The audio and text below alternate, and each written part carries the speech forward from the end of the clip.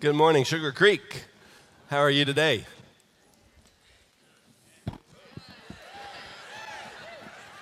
Y'all are hurting. I love every one of you. Today we're going to talk about how to experience abundant life. Life to the full, life to the max, life till it overflows. What if I could show you one action that you can take that is scientifically proven to do these things on the screen? Reduce stress, support one's physical health, enhance one's sense of purpose, shown to increase one's lifespan, improve your relationships, make you feel better about yourself, naturally fight depression, overcome self-sabotage. What if there's one action you could take and experience that? It is scientifically proven. Let me share with you some sources where I found these benefits. Scientific American, the Institute of Social Research at the University of Michigan, the Journal of Behavioral Medicine, and the Greater Good Science Center at UC Berkeley. This is amazing. This blows my mind. The one action you can take to experience that is not eating healthier, it's not exercise, it's not taking vitamins, it's not finding a way to improve your sleep. The one action is be generous. That's it. This is an amazing thing that science has proven this. Now, the Bible has said this all along, but science is now catching up with what the Bible teaches about generosity. Now, I love to preach on generosity, and I'll tell you why. Because my greatest sin tendency is in greed and materialism. I've struggled with it my entire life. Now, thank God, He's delivered me from 95% of it, but I still struggle a little bit with it. So generosity was hard for me because I was so self-focused, not just with money, but with everything. But one day, it was just a random day, kind of like today. One day, I talked with my wife, and I said, we need to become generous. And she was quick to say yes. She doesn't have the materialism, greed problem that I do. She said, yes, let's become generous. And we, though this was hard for a while, we began receiving the benefits that you saw on the screen right there, plus some Bible benefits that we'll talk about later. And literally, our generosity has brought to us a quality of life that is so superior to any life that we ever had prior to being generous. There are few subjects that can make such a wonderful, enjoyable life change for people as generosity. Now, most of us live in America, and it's pretty common for Americans to pursue the American dream. Now, I love the freedoms of our country, but pursuing the American dream, not always, but sometimes it can lead to this self-focused, materialistic lifestyle, and it ends up leading to really a meaningless lifestyle. In Ecclesiastes 1:2, the Bible says, and this was Solomon speaking, Pastor Mark preached on this recently, meaningless, utterly meaningless, everything is meaningless. But we don't have to settle for a meaningless existence because Jesus has something better for us, and He calls it abundant life. You're going to hear me talk about abundant life all morning long, and I'm going to show you how to have it, and it's so exciting. Now, when church people think of giving or generosity, there's two basic lines of thought, and I want to talk about both of them. The first line of thought is giving cheerfully. The second, and by the way, if you can give $5 cheerfully, but you can't give $6 cheerfully, then you just give 5. That's the concept of the cheerful giver philosophy. You know, if you can't give anything cheerfully, then you don't give anything. That is the teaching of this type of a lifestyle. I'll read it to you now. It's 2 Corinthians 9:7. Each of you should give what you have decided in your heart to give, not reluctantly or under compulsion, for God loves a cheerful giver. Now, anytime a person builds a doctrine, so to speak, they build a belief system on just one verse, it almost always causes problems. The Bible is a big book, and we are to take everything into consideration when we are forming a belief system. And there are some problems with people, not so much people, but the belief system of people who choose this, I'm not going to give because I can't do it cheerfully. There's problems with it, biblical problems, and I'm going to share some of them with you. The context of this passage is a special offering above and beyond the regular giving at the church at Corinth. The context makes it clear. It's kind of like the REACH campaign. Many of us have given to the REACH campaign, and we continue to do so, and it's a special offering above and beyond the offering we give to the ministries of the church. And so that's what this was. It was a special offering. And the second problem with building a belief system on just one verse, Paul in this passage is encouraging generosity. You know, he's not giving people an easy out from giving at all. I'll read it to you from verses 6 through 11. Remember this, whoever sows sparingly, now this is a farming community. You sow seeds and then you get a crop. The farming community, their crops represented their income. It was their way of life. That's what they did to make money. So this could just as easily said, whoever gives sparingly will also receive sparingly. And whoever sows generously will also receive generously. Paul is encouraging people to give big. Give big. Because the more you give, the more blessing you receive.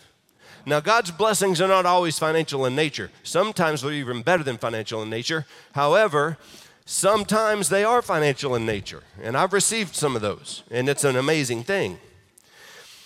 So get this. Each of you should give what you have decided in your heart to give, not reluctantly or under compulsion, for God loves a cheerful giver. Now, I don't want you to give based on compulsion or manipulation or anything like that. Paul didn't want that to happen either. However, if the Holy Spirit convicts you to give, that's different. That's the Holy Spirit speaking to your heart. It's a prompting, and you just know it. So sometimes that feels like manipulation, but it's not. That's the Holy Spirit. I'm not going to manipulate you here today. You don't have to give anything if you don't want to give. So relax about that. So, but you're going to be amazed here in a moment at what we see. I'm going to continue reading this passage. And God is able to bless you abundantly. Hey, have we talked about abundant life today? Paul in this verse is saying, give big, but don't let me as a human manipulate you. So, but if the Holy Spirit prompts you or convicts you, give big, give big. And God's going to bless you abundantly, abundant life, a life to the full, a life to the max, a life till it overflows. you will be enriched in every way. Folks, that's abundant life right there. When you are enriched in every way, that's a gift from God to you. Oh my goodness, that's abundant life. This is all in the same passage. And your generosity will result in thanksgiving to God. Now, there's another problem with people whose belief systems just centers on this verse only, and that is God also loves non-cheerful givers. God loves everybody. So when this says God loves cheerful givers, yeah, there is a special connection between God and a person who's generous. The New Testament gives us the recipe to become a cheerful giver. It tells us in Matthew 6:21, where your treasure is, there will your heart be also. Here's what that means. If you give and give big, you're going to have a heart shift, and that is going to create a closeness between you and God that you can experience no other way. Now, in my wallet, which I have right here, I have a $1 bill that's been there for 20 years. Same dollar. And it's got a sticky note on it. And on the sticky note, it tells me the date of Father's Day. I think it was 1998, and I think it was June the 1st. I've got it all on the dollar. But it was given to me by my daughter on Father's Day. And one of the things that blew me away about this is this dollar was all the money she had. I really wanted to not receive it because I wanted to have her dollar, but she really wanted to give it because she loves her daddy. She was about 8 years old. And what happened between us was this. There was a close connection we experienced. I cried. And she was so happy to show her love for me through generosity. It created a connection between us that we would never have experienced any other way. Same thing it is with God. Now, there is another view of giving, and most churchgoers have one of these two views. This one is tithing, which is giving 10% of your gross income to God through your church. That's what tithing is, and it's to the ministry's fund. The reason is because the tithe in the Old Testament and the tithe in the New Testament have the same purpose. The Old Testament, they gave to the temple for the ministries that went through the temple. And in the New Testament, we give to the local church for the ministries through the local church.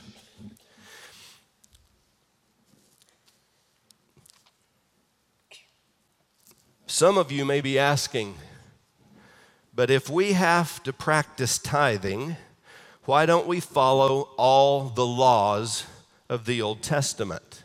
And that's a very good question. In fact, some people dismiss Christians because they say we follow some of the Bible, but we ignore other parts of the Bible. The question comes around like this, or the statement. Some people will say, okay, so when it comes to certain sexual behaviors, you stand strong and call it sin. But then when it comes to the command in the Old Testament, do not eat shellfish, you ignore it. You're inconsistent. Christians, I don't buy it. Well, not only do non-believers have that problem, but a lot of believers don't understand why we follow some laws from the Old Testament and others we are not bound by. Now, in the New Testament, it is clear that Jesus and others viewed the Old Testament law in three ways. Now, in the Old Testament, for Israel, they were all blended together, so they didn't see them in three ways. But when the Old Testament New Testament looks back, it shows three divisions of laws. One is civil laws, two ceremonial laws, and three moral laws. Now, civil laws were specific to Old Testament Israel, and we are not to follow them. Jesus started a new Israel. It's the church. We are not bound by the civil laws in the Old Testament.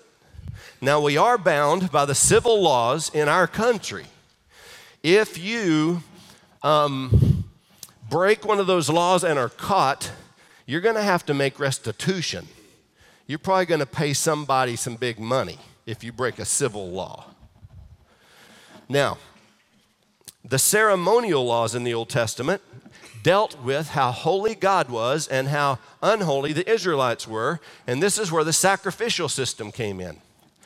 You know, in order for Israel's sins to be atoned for, forgiven, they had to have an animal that was firstborn and unblemished, and they had to kill the animal to atone for their sins, for there is no forgiveness without the shedding of blood. But in the New Testament, Jesus says, you don't have to do that anymore because I am the sacrificial lamb.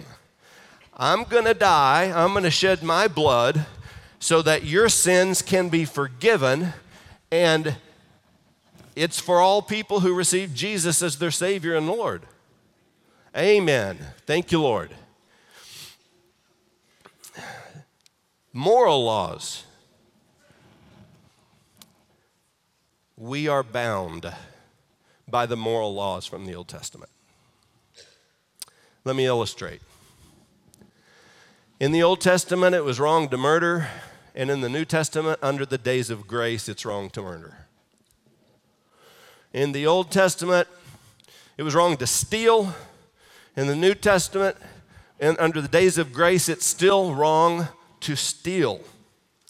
The reason is because God's assessment of good and evil, of right and wrong, are reflected in his character, and his character never changes, and his views on morality never change. In the New Testament, Jesus reaffirmed all these Old Testament laws that are moral in nature. He either reaffirmed them or intensified them. I'll give you an example. Matthew 5:27, you have heard that it was said, you shall not commit adultery, but I tell you that anyone who even looks at a woman lustfully has already committed adultery with her in his heart. Right here, Jesus is intensifying one of the 10 Commandments. Now, the 10 Commandments are all moral laws that we should live by now, but there are other moral laws in the Old Testament we should also live by now. The key is we're not bound by civil laws from the Old Testament. We're not bound by ceremonial laws from the Old Testament. We are bound by the moral laws of the Old Testament.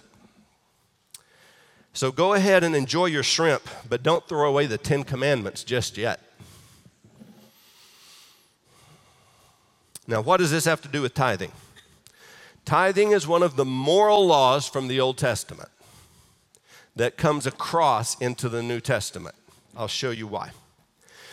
In Leviticus 27:30, a tithe, which is 10% of your gross income, of everything from the land, whether grain or from the soil or from the fruit or from the trees, it belongs to the Lord. Can you underline belongs to the Lord?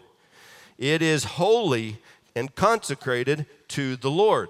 In this verse, we have an ownership issue and we have an amount issue. It says the tithe belongs to the Lord. In other words, it is not ours. We don't get to choose what we do with it.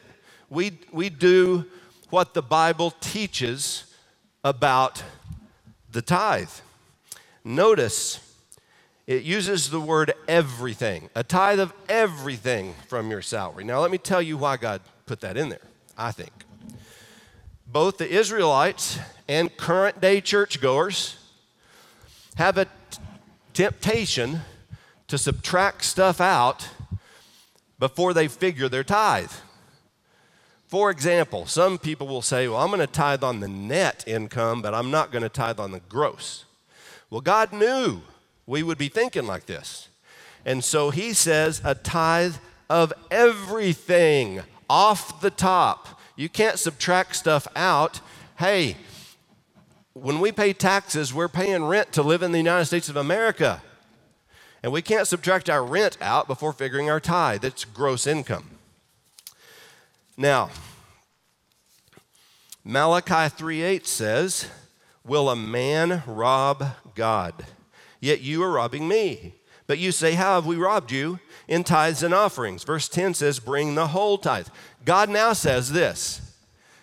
It really is stealing if you don't tithe, because you're robbing God. This is an ownership issue.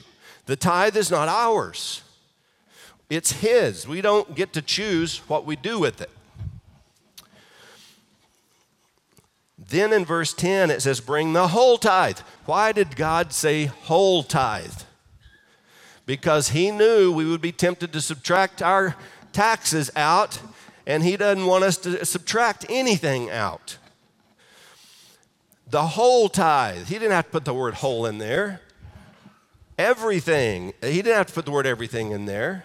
Now, for business owners, you have another opportunity to tithe, and I'll tell you how that works. When you receive income from your business that you use to make your mortgage payment, car payment, when you receive income, that's your quote-unquote salary, and you would tithe off of the gross income from the salary. But then, when you figure your profit loss statement for the business, if you show a profit, you would also tithe off of the profit. The reason is because Proverbs 3:9 says, honor the Lord out of all that the Lord has prospered you. Now, we can't really, none of us can really give a tithe. It's impossible to give a tithe. We can only return the tithe to its rightful owner. When we give above and beyond the tithe, we can give, but not with 10%. It's a God owns it. Jesus reaffirmed tithing in the New Testament. Matthew 23:23, what sorrow awaits you teachers of the religious law and you Pharisees, hypocrites, you are careful to tithe even on the tiniest income from your herb gardens, but you ignore the more important aspects of the law, justice, mercy, and faith. You should tithe, yes, but do not neglect the more important things. In every moral case, every moral situation, and this is moral because it's stealing if we don't give it, if we don't return it. Jesus reaffirms many Old Testament moral laws or intensifies them. It's amazing. The God loves a cheerful giver passage in no way negates the tithe. It is referring to giving above and beyond the tithe. Generosity is more than tithing. Now, let's look in your notes at the benefits of tithing and giving offerings above the tithe. I'm going to ask you to underline some words here. A generous person will be blessed. I'd underline the word blessed. One gives freely and grows richer. I would underline grows richer. Another withholds what he should give and only suffers want or lack. Don't forget to do good and share with those in need. These are sacrifices that please God. I want to underline please God. Do you want to please God? Well, this is one of the ways. Give, and it will be given to you. Folks, Jesus is a giver. It's the thief who comes to steal, kill, and destroy. Jesus is generous, and you'll see as you give, and those of you who do give already know it, you'll see his generosity, sometimes through finances, and sometimes the blessings are better than finances, but you would certainly enjoy all the blessings of God. About 20 years ago, I served a church in Lubbock, Texas. And Easter was coming up. And I have 3 girls, and they were young back then. And we didn't have a lot of money. And we had dresses for our girls. They weren't new, but they were nice and pretty dresses for Easter Sunday. And 2 of my girls had shoes that fit, dress shoes. But one of our girls, she had outgrown her dress shoes. And so we didn't know what to do because we didn't have the money to buy shoes. Yeah, we could garage sell it, but we'd have to wait until the day before and then Easter, the Saturday, and then we might not find anything. And so Ruthie and I prayed. We didn't tell anybody except God and us. Lord, we need some new or used shoes that are black and in this size for our daughter. The next day, my wife received a phone call from the manager of a shoe store in the mall in Lubbock. The manager said this: I'm calling for Ruthie Ammons. And Ruthie said, I'm Ruthie. He said, I'm doing something that's a little peculiar and it's never happened to me before, but there's somebody standing across the counter from me that just brought in $75, and they're standing across the counter from me because they want me to be accountable. If they walked out, they were afraid I would steal the $75. But this person has given $75 for you to come and buy shoes. I cried. And that is God. I can't even believe it happened. I cannot believe it happened. So we went and we bought her shoes, and it was totally paid for, and Easter Sunday she had shoes. God, you're amazing. The next verse, those who give to the poor will lack nothing. I would underline lack nothing. They are always generous and lend freely. Their children will be a blessing. Listen, here's what this means. Your generosity or lack thereof will impact your children. If you're generous, it will impact them in a positive way and in a way that they will be blessed. If you're stingy, it will impact them in a negative way, and it may stick with them the rest of their life. It's amazing here that the Bible connects generosity with blessing your children, but it's amazing. Good will come, I would underline that, to those who are generous. It is more blessed to give than to receive, I would underline blessed. Bring the whole tithe into the storehouse, that there may be food in my house. Test me in this, says the Lord Almighty, and see if I will not throw open the floodgates of heaven and pour out so much blessing that there will not be room enough to store it. I would underline much blessing. I will rebuke the devourer for you. This is in the context of if you tithe and give offerings, God will do something for you. He will rebuke the devourer for you so that it will not destroy the fruits of your soil, and your vine in the field shall not fail to bear, says the Lord of hosts. Again, a farming community situation. Their crops were their income. Pardon me. And God is saying, I'm going to put a supernatural protection over your crops. I'm not going to let the devil devour it. Now, you know, it's true for us too. If we give a tithe and offerings, we get a supernatural protection over our finances, so much so that 90% without God's blessing goes further than 100% with God's blessing. The math behind this is if you don't give 10%, God will let the devourer eat away at your income. Ruthie and I reverse tested God one day. You know, we were tithing at the time, and we decided we're going to stop for a while because I wanted to go to an expensive seminary in California.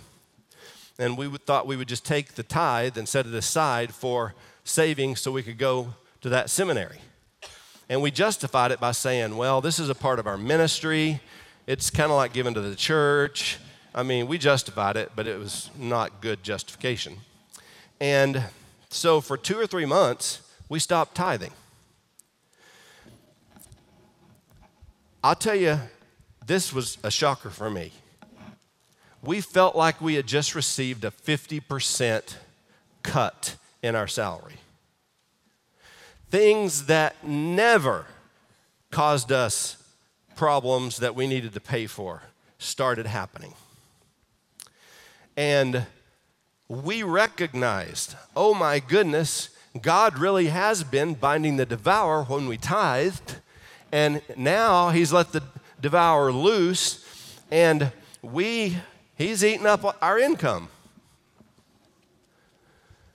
It was unbelievable.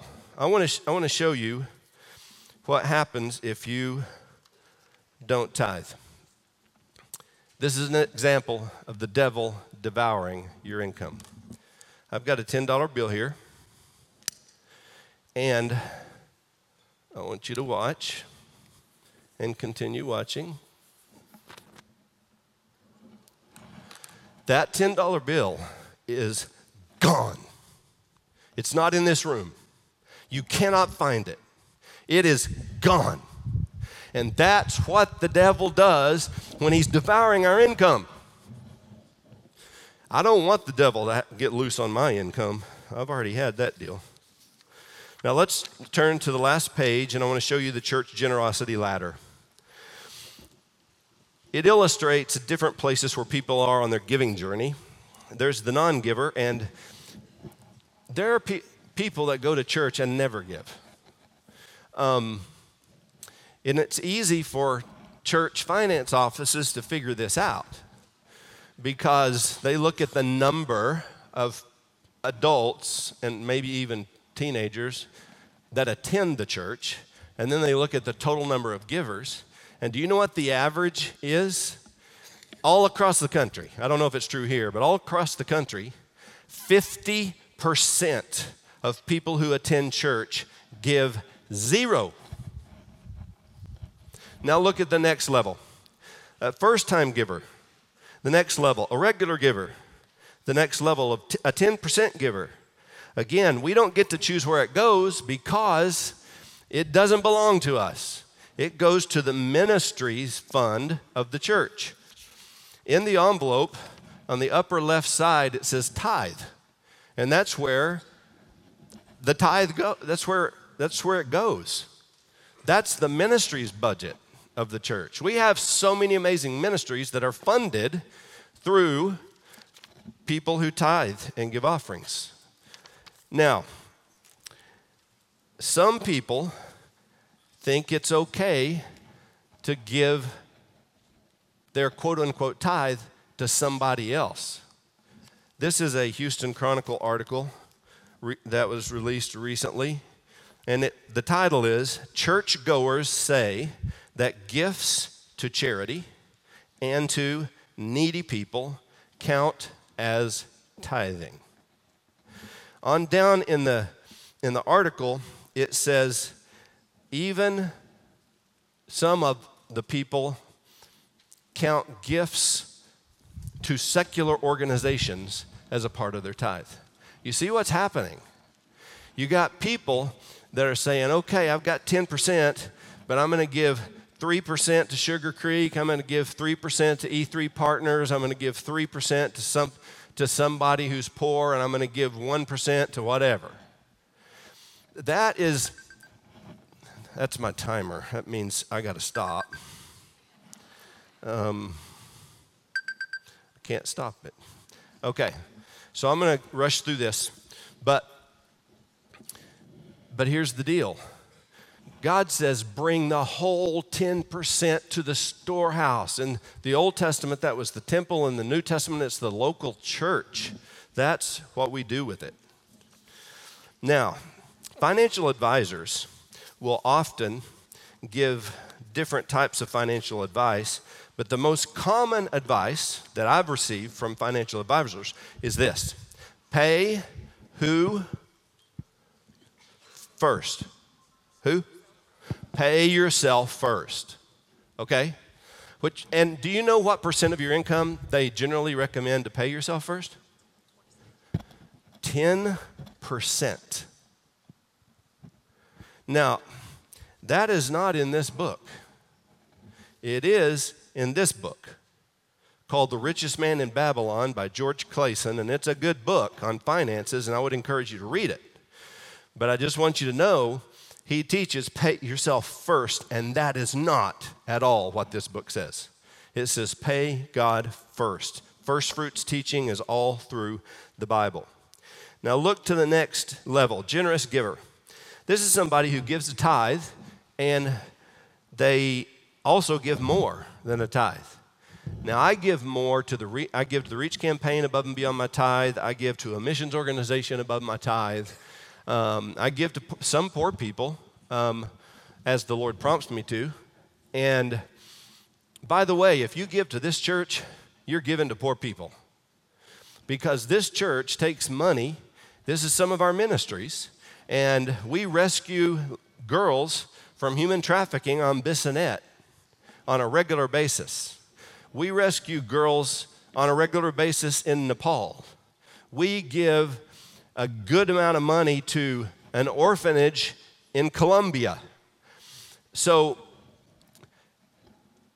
and this is what I would call the generous giver. I do want to go back and mention the regular giver. The regular giver is somebody who gives every time they get paid. It's just not 10%. Okay? And then, of course, the first-time giver makes complete sense. Now, let's talk about the legacy giver. A legacy giver is somebody who decides to leave a percentage of their estate to God through their church. I had never even thought of such a thing. But somebody asked me a question that made me think of it. They said, what do you value most in your life? And I said, Jesus, my church, and my kids. That's what I value most.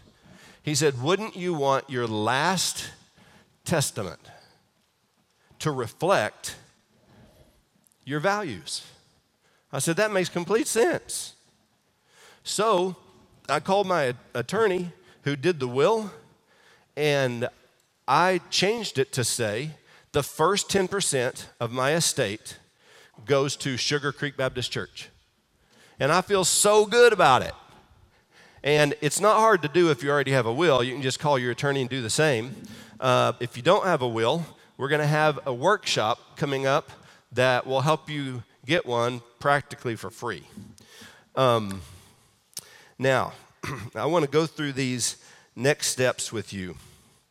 First, I will not let fear stop me from being generous. I will make the decision to be or become a generous person and will trust that God will take care of me.